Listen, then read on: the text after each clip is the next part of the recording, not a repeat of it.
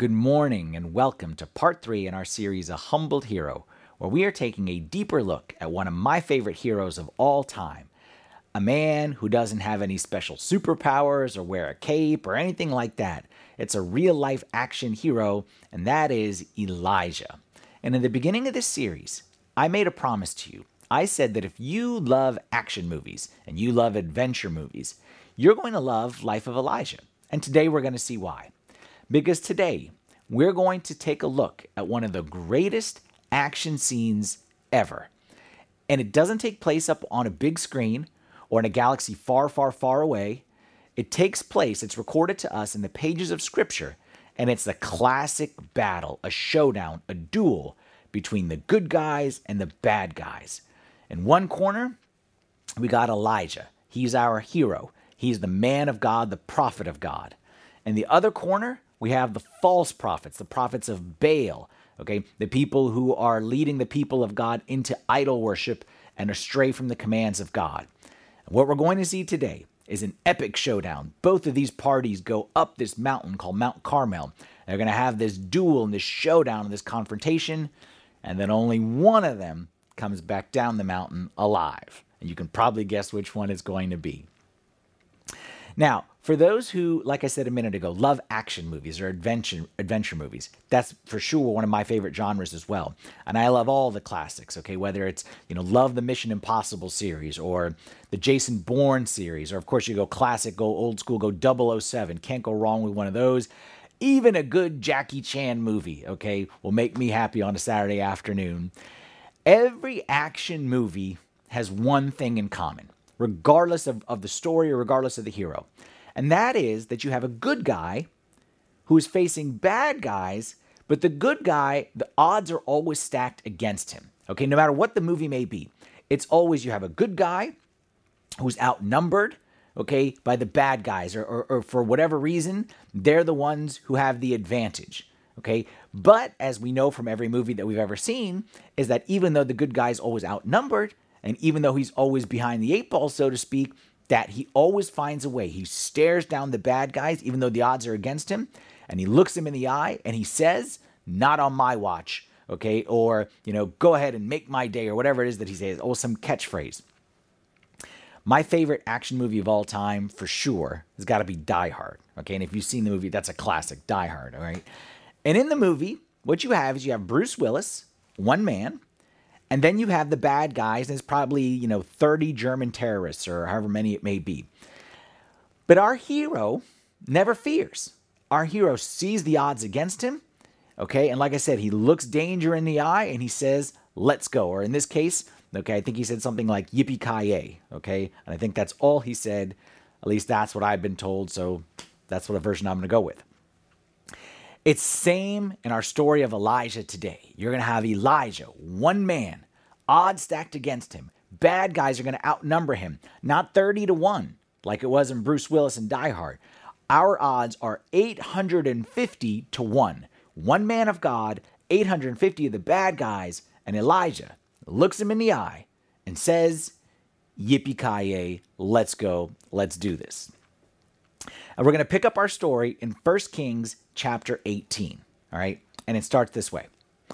"And it came to pass after many days that the word of the Lord came to Elijah in the 3rd year, saying, Go present yourself to Ahab, and I will send rain on the earth." So God comes to Elijah. Okay, Elijah had visited Ahab, the king, back in 1 Kings 17. We talked about that 2 weeks ago. So this is Elijah's second visit to the king.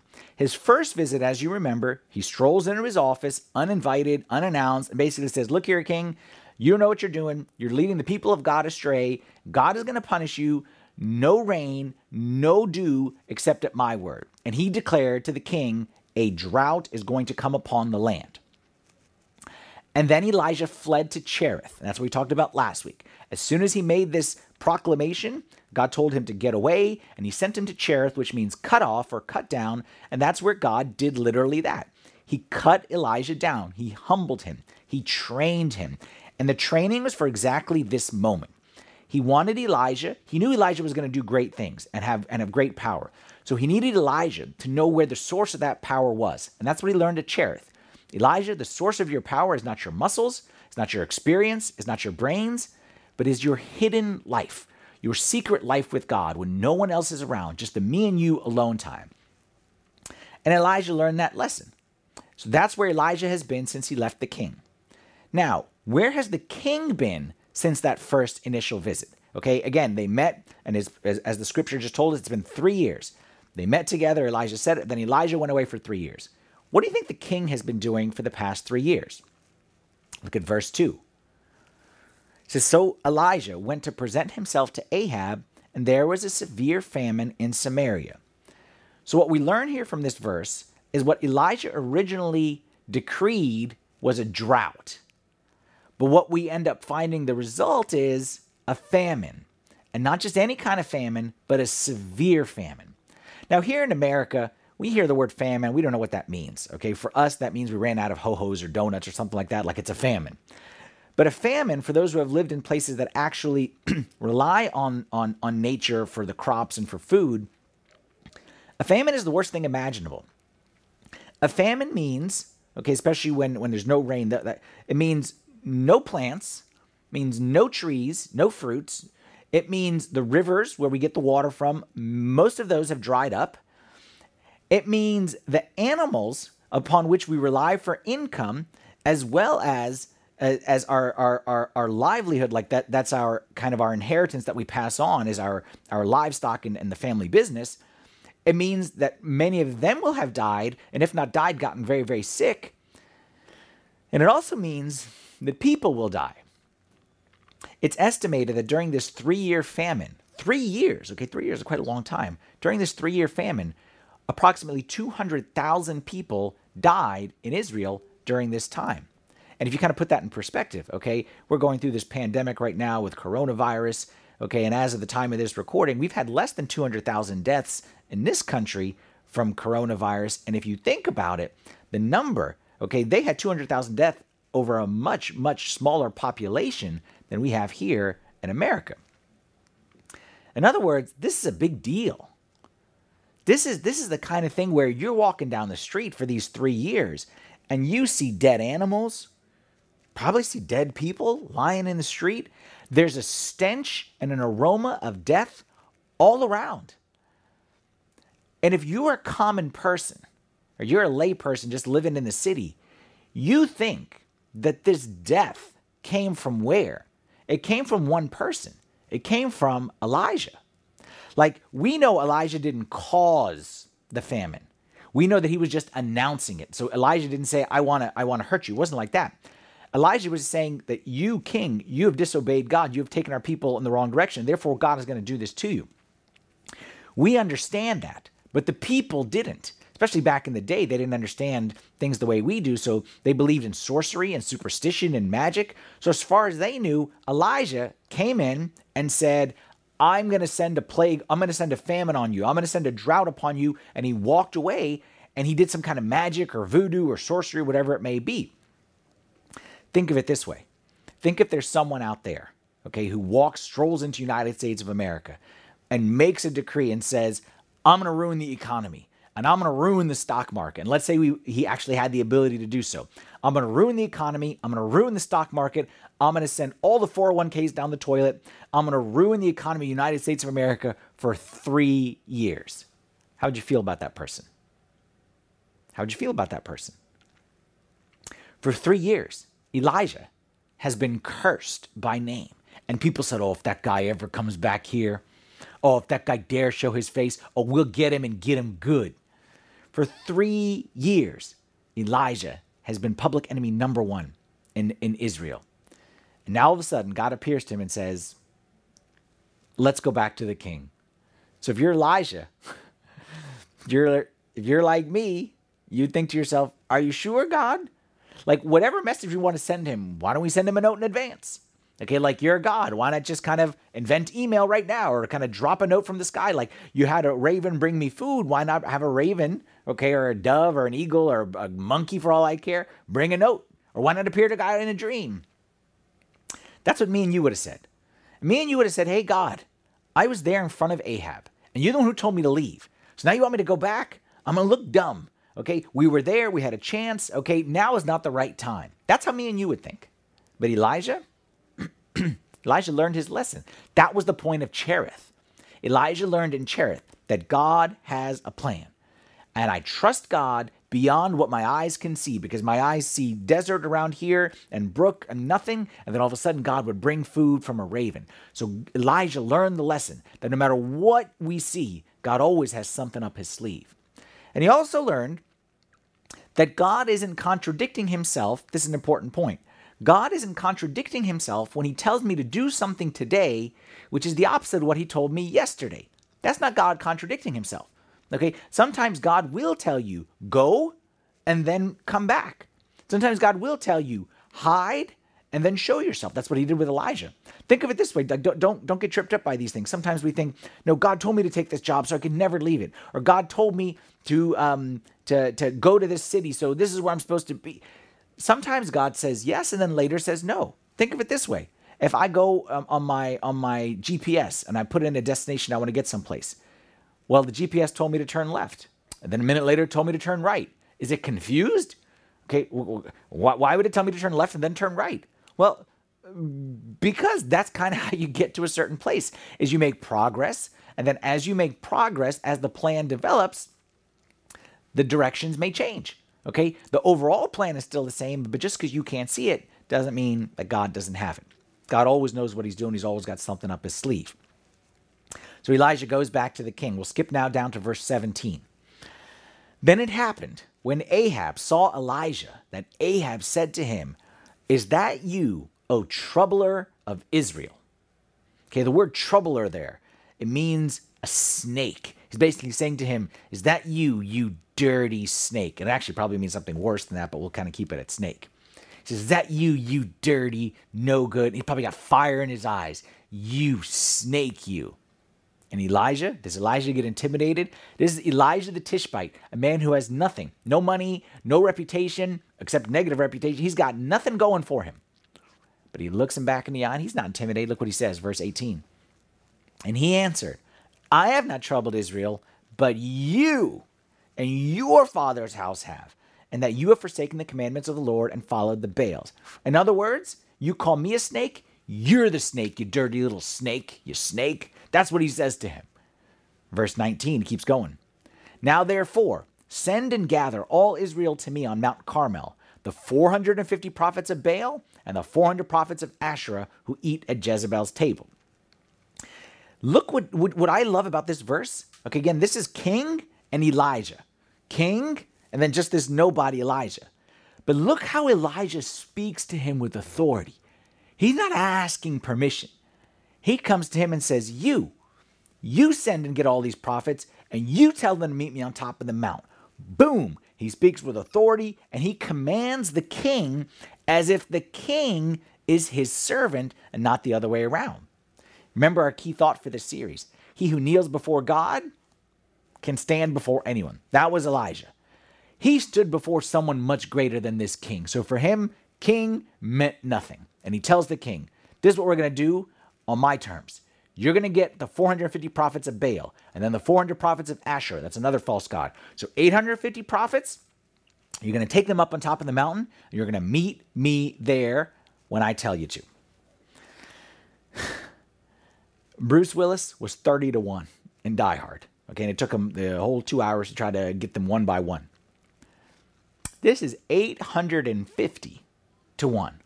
Like, you know, in the action movies, when it's like, 10 guys are attacking one guy and they all like take turns. Okay. They never come all at once and attack him. They, patiently, like one guy goes and then the next guy and the next guy. But 850, like, come on, like 850-1. Elijah looks at those odds and says, that's about right. That's the way I like it. Verse 20. So Ahab sent for all the children of Israel and gathered the prophets together on Mount Carmel. Elijah doesn't just call for the prophets up there, okay, but he wants to make sure that all the people of Israel are gathered there as well. Elijah, in other words, wants an audience. I don't want to just beat you down in front of, in private. I want to beat you down in public. But also remember, Elijah, this is very important right here. He wanted this in front of the people because Elijah's goal was always the hearts of the people. Okay? It was never personal. It was never me against Ahab. The goal is that the people would see that the Lord, the God of Israel, is the God of heaven and earth and not these false gods. So that's why he says, bring all the people. Verse 21. And Elijah came to all the people and said, how long will you falter between two opinions? If the Lord is God, follow him. But if Baal, follow him. But the people answered him not a word. He says to them, look, choose a side, man. Either God of Israel is the true God, or Baal is the true God. Choose. They can't both be the true God. Okay, C.S. Lewis once famously said, Christianity can be many things, but one thing it cannot be is moderately important. Either it is if it's true, it's of the utmost importance and nothing else matters, or if it's not true, it doesn't matter whatsoever, you might as well forget about it. We as human beings, we like the middle road. We're like, let's cover all our bases. Let's hedge our bet. So maybe Baal is the right God, so let's do some of that worship. And then maybe God of Israel, so let's do some of that. And that's what the people were doing, is mixing this and doing all these different things, cover all their bases, okay? And what Elijah says is, no, choose. And it says that the people uttered not a word, okay? They answered him not a word because they didn't know what to say. They didn't know what to do. So what Elijah does next, he's going to make their choice very, very simple. Verse 22. Then Elijah said to the people, I alone am left a prophet of the Lord, but Baal's prophets are 450 men. Therefore, let them give us 2 bulls, and let them choose 1 bull for themselves, cut it in pieces, and lay it on the wood, but put no fire under it, and I will prepare the other bull, and lay it on the wood, and put no fire under it. Then you call on the name of your gods, and I will call on the name of the Lord, and the God who answers by fire, he is God. Simple, straightforward plan. We're going to build 2 altars. You build an altar, I'll build an altar. We're going to get 2 bulls. You get a bull, I'll get a bull. We're going to put both the bulls on the altar. And we are each going to pray to our God to light the bull on fire. Okay? If God is truly a God, like if your God is truly God, he can start a fire, right? The Boy Scouts can teach, the Boy Scouts can start a fire, so surely God can start a fire. So if your God is truly God, let him prove it.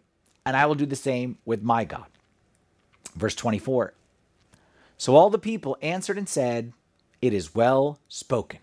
In other words, they say, we agree. This is fair. This makes sense. Verse 25. Now Elijah said to the prophets of Baal, choose 1 bull for yourselves and prepare it first, for you are many, and call on the name of your God, but put no fire under it. So they called on the name of Baal from morning even till noon, saying, O Baal, hear us. But there was no voice, no one answered. Then they leaped about the altar which they had made. Bad guys go first. Build the altar. Put the bull on there. And they start doing their little rituals, and they're dancing, and they're praying, whatever it may be. Nothing. And then they did some more of the rituals, whatever it may be. Nothing. And did they more some of their rituals, and did some of their dancing, and more some of their whatever it may be, and they did it for 3 hours, from morning till noon. They did it for 3 hours. And you remember in the movie Ferris Bueller's Day Off? Okay, I think the response was like that. They would do their dance, and it would be Bueller, Bueller, just like that. Okay, crickets, nothing. And I bet you, God, even if there was like a wind, a slight breeze, God told the breeze, shh, just so they could see absolutely no response to their prayers to Baal. And of course, Elijah's having a great time with this. Look at verse 27. And so it was at noon that Elijah mocked them and said, cry aloud, for he is a God. Either he is meditating, or he is busy, or he is on a journey, or perhaps he is sleeping and must be awakened.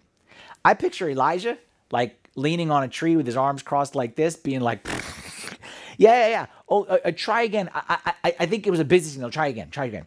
Or no, maybe he didn't hear you. Or maybe he's taking a nap. That's what it must be. He must be taking a nap.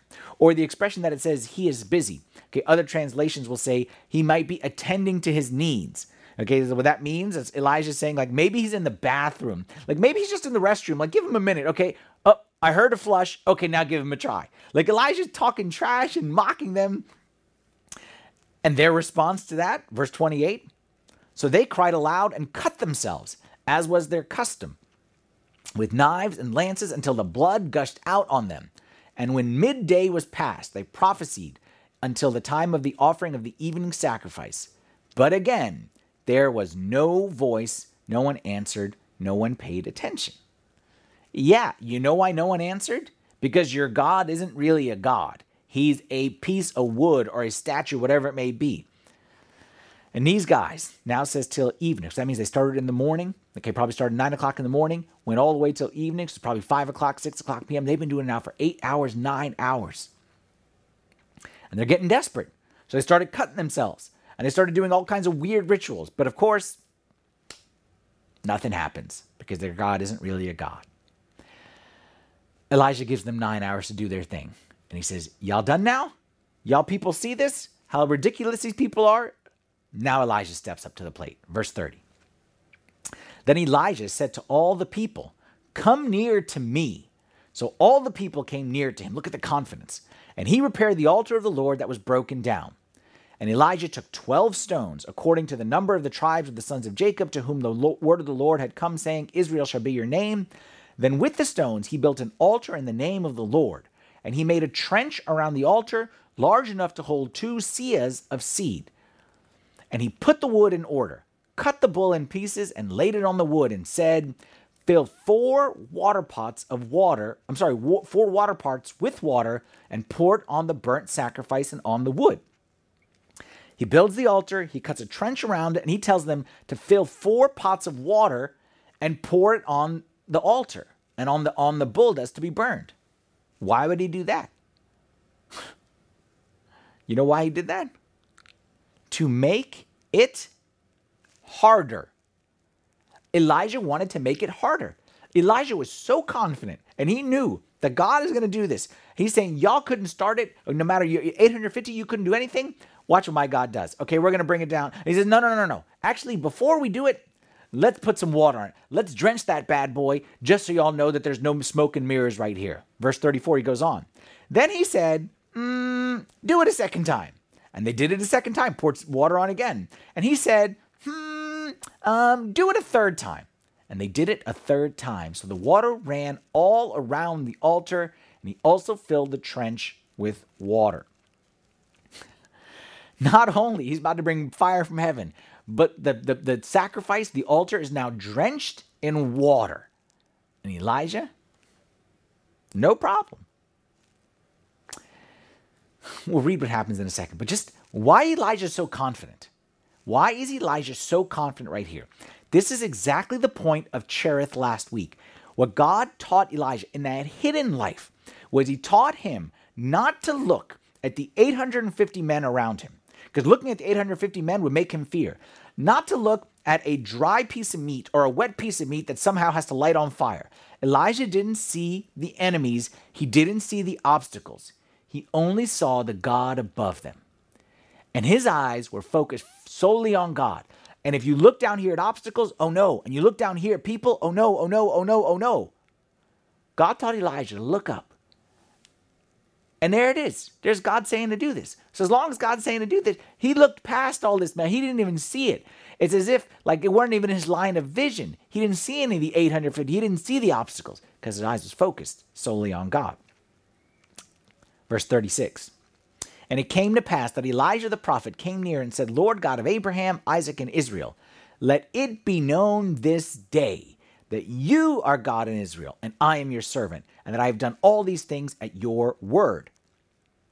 Hear me, O Lord, hear me, that this people may know that you are the Lord God, and that you have turned their hearts back to you again.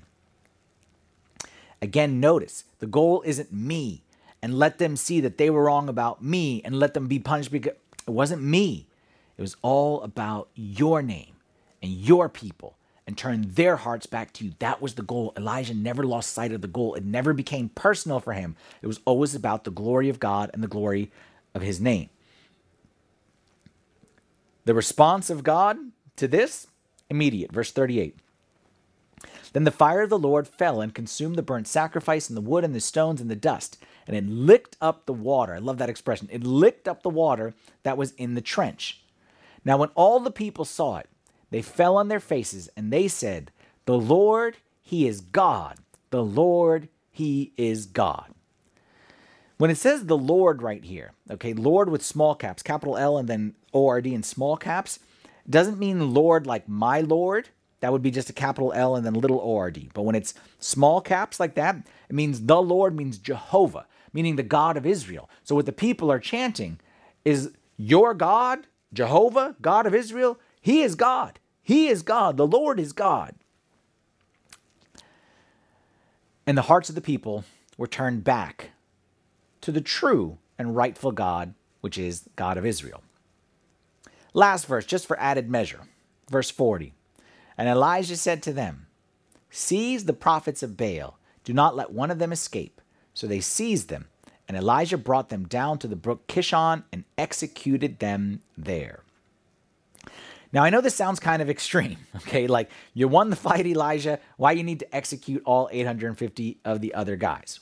Well, think of it like cancer, okay?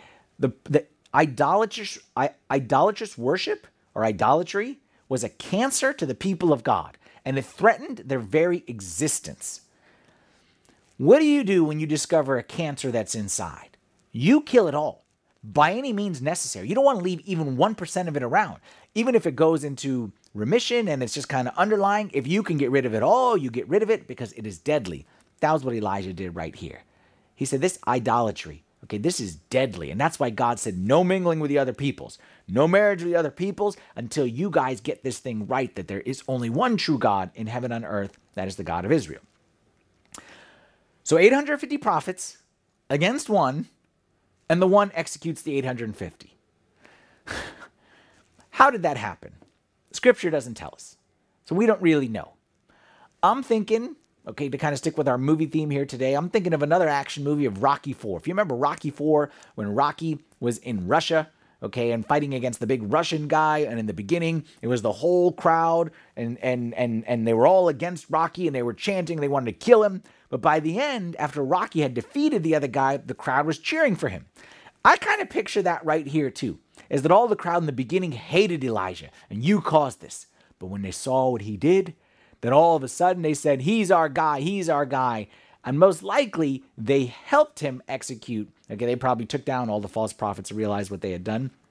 But we don't really know. All we know, like in the movies, you had, again, Bruce Willis in Die Hard. You had the good guy and the 30 bad guys walk into the building. You had only one walk out. That's what you happened right here. You had Elijah and 850 bad guys walk up that mountain, but only Elijah walked down alive. Boom. So you know what? You can keep your Chuck Norris. You can have your Rambo. You can have your Bruce Lee. You can have your Bruce Willis. You can have your Jackie Chan. You can have your 007. You keep your action hero. I'll take Elijah on my team. Now, the question that we want to answer, all right, is we want to ask ourselves the question, what made Elijah so invincible in today's story? And really his whole life, but what we can see in today's story. What I want you to be clear on, this is not a movie. This is not a movie which is scripted. This is not Hollywood. This is real life. Elijah, like we read before, wasn't a Superman. He was a man with a nature like ours. He didn't have any superpowers. But somehow he could do things that we can't. How? Well, I feel like there's an easy answer, and I think the answer is probably a little bit more complex than on the surface. I think the easy answer to say is, well, God did all the miracles, okay? And it was God's power, which is 100% true. I'm not saying it's wrong. But isn't his God the same as my God? Like, don't I have that same God in my life? And in fact, don't I have him living in me? So if it's God who does the miracles, and I have the same God, why don't I do anything like that? Why am I so weak and he's so powerful? Does God love him more than love me? Or does God work more in him or anything? What's the secret? Well, I want to talk about 3 keys to Elijah's invincibility. And I think you would be foolish to just look at this story and see the power of God through Elijah and just think that, you know what, God just worked in Elijah for whatever reason. No one is born better than the other. Like Elijah wasn't born better than us. God doesn't love Elijah anymore. There's 3 aspects to Elijah's life that contributed to his ability to do wondrous things and that are weak in our life, which is causing the weakness in our life as well. Okay? And here's the thing about these three. You need all three. All right? So it can't be just one or two or three. You need 1 plus 2 plus number 3. All right? What are they? The first one. We will be invincible when we know we are in the will of God. When we know we are in the will of God. Knowing the will of God can make a superhero out of the weakest person. You know, oftentimes I'm asked the question about when I was ordained as a priest. I was selected to the priesthood when I was 25 years old. I'd just been married just for, 3 or 4 months. And people are like, how could you have done that? Like, that took such courage and took such strength. Like, how could you touch such confidence? How could you do that at such a young age? And I'll be honest, I don't think I was strong or courageous or in any way. I think the reason that I know the reason that I did it is not because I had confidence in myself. It's because I knew this is what God wanted from me. Like, my confidence was never in my ability. In fact, to be honest, when I was ordained as a priest, I had never known anyone or met anyone who was ordained to priesthood. Like, the way it was in my day is priests were kind of like shipped that way from Egypt. They kind of came out of a box, okay, like with the robe and the beard and the hat and everything. They just kind of came out and you just kind of, wind them up in the back and then they'd kind of do their priest thing. I had never seen someone turn into a priest from a normal person. So I certainly didn't have any confidence in that. And I know you look at me today and say, you're confident and things like that, but I was actually very shy. I was a computer programmer kind of a guy, consultant, and I was not a people person by any means. I was very shy. I was kind of timid. So this is not like, I knew I could do it. No. What it was is I knew God wanted me to do it. And I know if God wants me to do something and tells me to do something, man, what choice do I have? Same thing in marriage. So often when it comes to marriage, we're looking for a girl or a guy who meets all of our criteria and we can be certain about them. And I mean, that's good to explore. I'm not against that. But I'm saying what it all boils down to is one question. This is what I always ask everyone. Is this from God or not from God? Because if it's from God, even if there's uncertainty, we go. And if it's not from God, even if there is certainty, we run.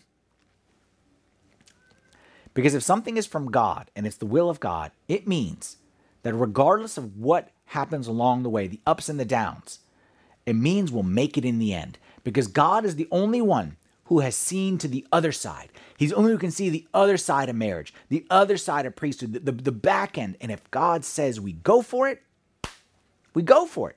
And that applies in every aspect of life. Don't tell me which house you like or which house is bigger.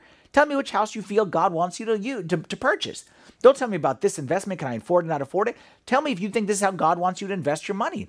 Don't tell me about which city, has beaches or whatever it may be. Tell me that God is the one who's calling you to it and pushing you to it, and that's all that matters. The only question that matters in life when making a decision, is it from God or not from God?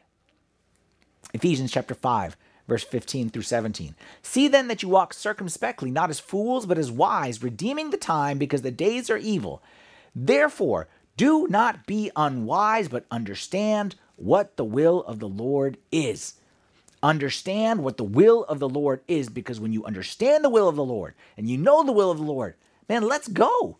I put my head down and run through a brick wall if I know it's what God wants me to do. There's an old adage. Measure twice, cut once. Probably heard that before, okay? If you've ever done any like kind of DIY projects or whatever it may be, measure twice, cut once. And some of us have learned this lesson the hard way, okay, when it comes to home projects, which is we measure, we cut, and then we're like, should have re-measured it, and then we got to start all over from scratch. I believe the same is true when it comes to the will of God. Measure twice, cut once. We do the opposite. We get this idea of like, I want to do this. I want to marry this, or I want to buy this, or I want to move, I want to do this. And then we run to do it.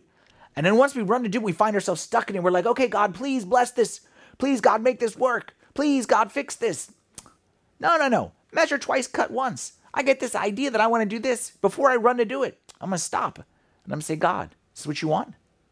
Is this what you're calling me to do? Is this who you're calling me to marry? This job you're calling me to take? Is this from you or is this from me? Because this is from me, I don't want it. I don't have any confidence in my own. But if this is from you, man, let's go. And let's do it. We need to spend more time, like Elijah, knowing the will of God in the quiet place, in the hidden life, and less time rushing to try to do it, more time discerning it, and less time pushing my own agenda or my own will. Think about it this way. Think of the difference between these two prayers. God, bless this job.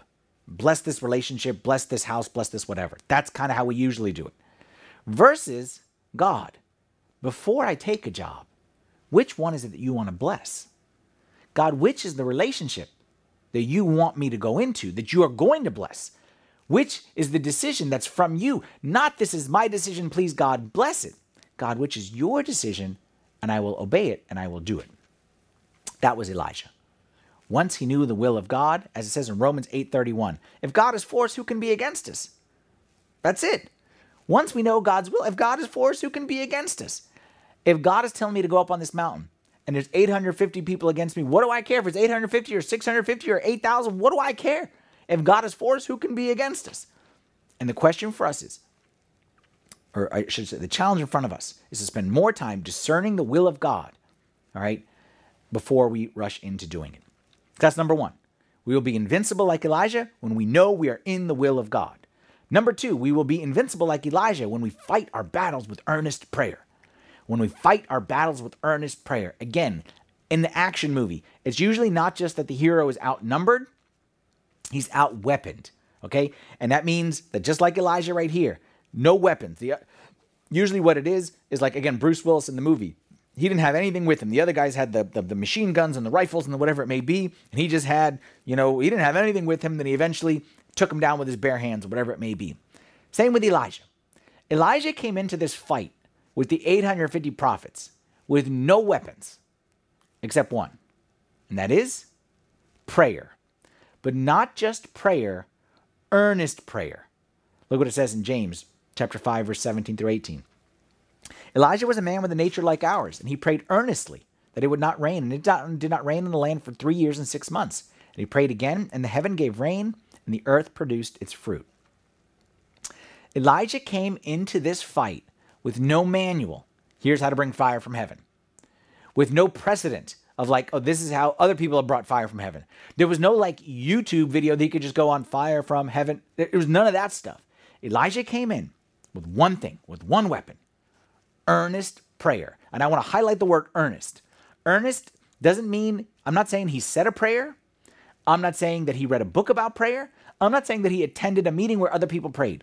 I'm saying Elijah had with him earnest, sincere, zealous, diligent, perseverant prayer. The kind that makes you sweat when you do it. And here's my question to you. I need you to be honest with this. Okay, be honest with this. Answer this question honestly. If I were to ask you in the last 7 days, how many times you prayed earnestly? If I were to ask you in the last 2 weeks, how many times you prayed earnestly? Last month? Last 3 months? All of 2020? Too many of us are trying to be invincible on our own. And we are cutting ourselves off from the very source of our power. I love this quote from an author named S.D. Gordon. It says this. It says, the great people of the earth today are people who pray. I do not mean people who talk about prayer, nor those who say they believe in prayer, nor yet those who can explain about prayer. But I mean those people who take time and pray. They have not the time, it must be taken from something else. This something else is important, very important, pressing, but still less important and less pressing than prayer. Too many of us are trying to fight and be invincible and be strong, but we leave aside the only weapon that has any benefit, which is prayer. So Elijah, invincible. Okay, 3 criteria. First one, knows he's inside the will of God. When we know we're in the will of God, we walk with confidence. Will of God is run through the brick wall. Let's do it. Put your head down and go. Number 2, carried one weapon with him, earnest prayer. Not just pathetic, weak prayers, but earnest prayer. And then number 3, and this is the one that I think is the most important. We will be invincible when we are passionate for only one thing, the glory of God. When we're passionate or zealous about one thing, which is the glory of God. The story of Elijah is a story of one man who was outnumbered, outweaponed, like he had nothing going for him. He had no reputation, he had no army, he had nothing going for him. Yet he silenced the king, and he turned back a nation that was in a dark, dark, dark place. How? How was he able to turn back an entire nation and essentially help this country make a U-turn from one of its darkest periods? It's because he had an all-consuming passion, a zeal for the glory of God. Look what it says here in verse 36, okay, which we just read a minute ago.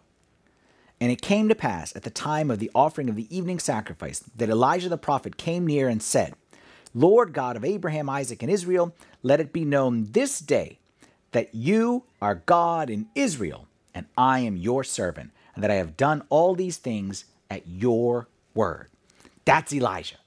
Elijah was zealous for the name of God. It was never, let them see that I'm right, and let them see that they're wrong, and let them respect me, or let them, none of that stuff. Elijah was zealous for one person's glory, and it was not his own. It was the glory of God, and that's why God worked mightily through him. And if I can be very honest, there are many people in the world today who speak big words and have great ideas about how the world needs to change and all the things we need to do to improve the world, etc., etc., etc. But oftentimes, those ideas, they fall short because they are usually built around the glory of the person and not around the glory of God. Oftentimes, the people who are advocating changing the world and want to do great things in the world, it's not that they care about the glory of God's name and the honor of God's name. It turns out to be the glory of my name and the honor of my name and the glory of my party and the honor of my party and us being right and us being vindicated. That wasn't Elijah. Elijah, okay, it was never about himself. Elijah was going crazy as he's sitting there in Tishbe saying, how can they disrespect God like this? How can they defy God's laws like this? How can they just blatantly ignore him like this? And to quote another hero, okay, that's all I can stand. I can't stand no more. That's what Elijah probably said. It's Popeye, in case you didn't know who that was. That was Elijah. Elijah looked around at the society, at the landscape of the world, and all he saw everywhere was blatant disregard for God's laws and blatant dishonor of God's name. And Elijah couldn't take it anymore. It's not about me. It's about the glory of God. And I'm going to ask you a hard question right now, and I need you to be honest. How do you feel? I know how I feel when my name is dishonored. I know how I feel when my name is disrespected. I know how I feel when my rules are broken, or I know how I feel when my motives are questioned. I know how I feel with all those things. How do I feel when God's name is dishonored? And God's name is disrespected. And God's rules are broken. And God's motives and his goodness is called into question. Elijah walked invincibly because Elijah walked for the glory of the invincible one and never for his own. 2 Chronicles chapter 16, verse 9, which is kind of our theme verse for this series, says this. It says, the eyes of the Lord run to and fro throughout the whole earth to show himself strong on behalf of those whose heart is loyal to him. There are many people in the world today who look around and see darkness all around us. And they have good intention. They want to change the world, lots of different ideas, more power to them. But my fear is that it revolves around the wrong thing. Is that it revolves around my agenda, not God's. It revolves around my honor and my glory and my being right, or my party, or my candidate, or my team winning, or whatever it may be. It revolves around my glory versus the glory of God. And I'm telling you, give me one person like Elijah, zealous for God's glory. Okay, well, all three of them, walking in the will of God, knows he's in the will of God, earnest prayer is his weapon, and then seeking earnestly the glory of God, not of himself. Give me that one person, I promise you, that's the one who's going to change the world. The one who's not worried about his team winning. The one who's not worried about his own agenda. Not worried about his own honor. The one who's worried about the honor and the glory of God. There's no limit to what God will do in the life of that person. The lesson of Elijah. The world was in a dark place back then, and one man came. Will of God, spent more time focused on what is God's will versus convincing God of my will. Number 2, earnest prayer. Not just a prayer here or a prayer there, but earnest prayer, the kind that moves mountains. And then number 3, zealous only for the glory of God. And that one man turned a nation around. That one man brought light into a dark situation. That one man was used mightily by God in ways the world has never seen. And I'm kind of praying the same would happen today. That there'd be some hearts out there that may be listening to this and maybe say, you know what? Maybe I'm not aiming at the glory of God. Maybe it is about me. Maybe it is about proving, so-and-so wrong or winning whatever argument.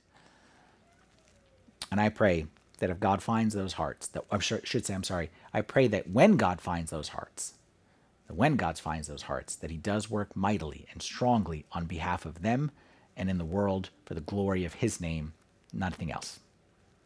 Let's bow our heads for a prayer. In the name of the Father, and the Son, and the Holy Spirit, one God, amen. Heavenly Father, we thank you for everything that you've given to us, Lord, and giving us a chance to serve you. Forgive us, Lord, for seeking our own honor and our own glory, and help us to have loyal hearts like Elijah that seek only your glory and your honor and nothing else. And we pray that when you find that, Lord, that you would work mightily because our world is in so desperate need of it today. We pray these things in the name of your Son, Jesus Christ, with the intercessions and the prayers of all your saints. Hear us as we pray thankfully. Our Father, who art in heaven, hallowed be thy name. Thy kingdom come, thy will be done on earth as it is in heaven.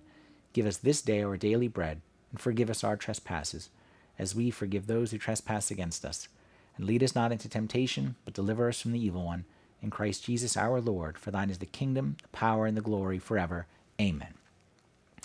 Thanks so much for joining us here today. I'm going to leave some questions up on the screen, and hopefully you get a chance to discuss them with whoever you're spending the afternoon with.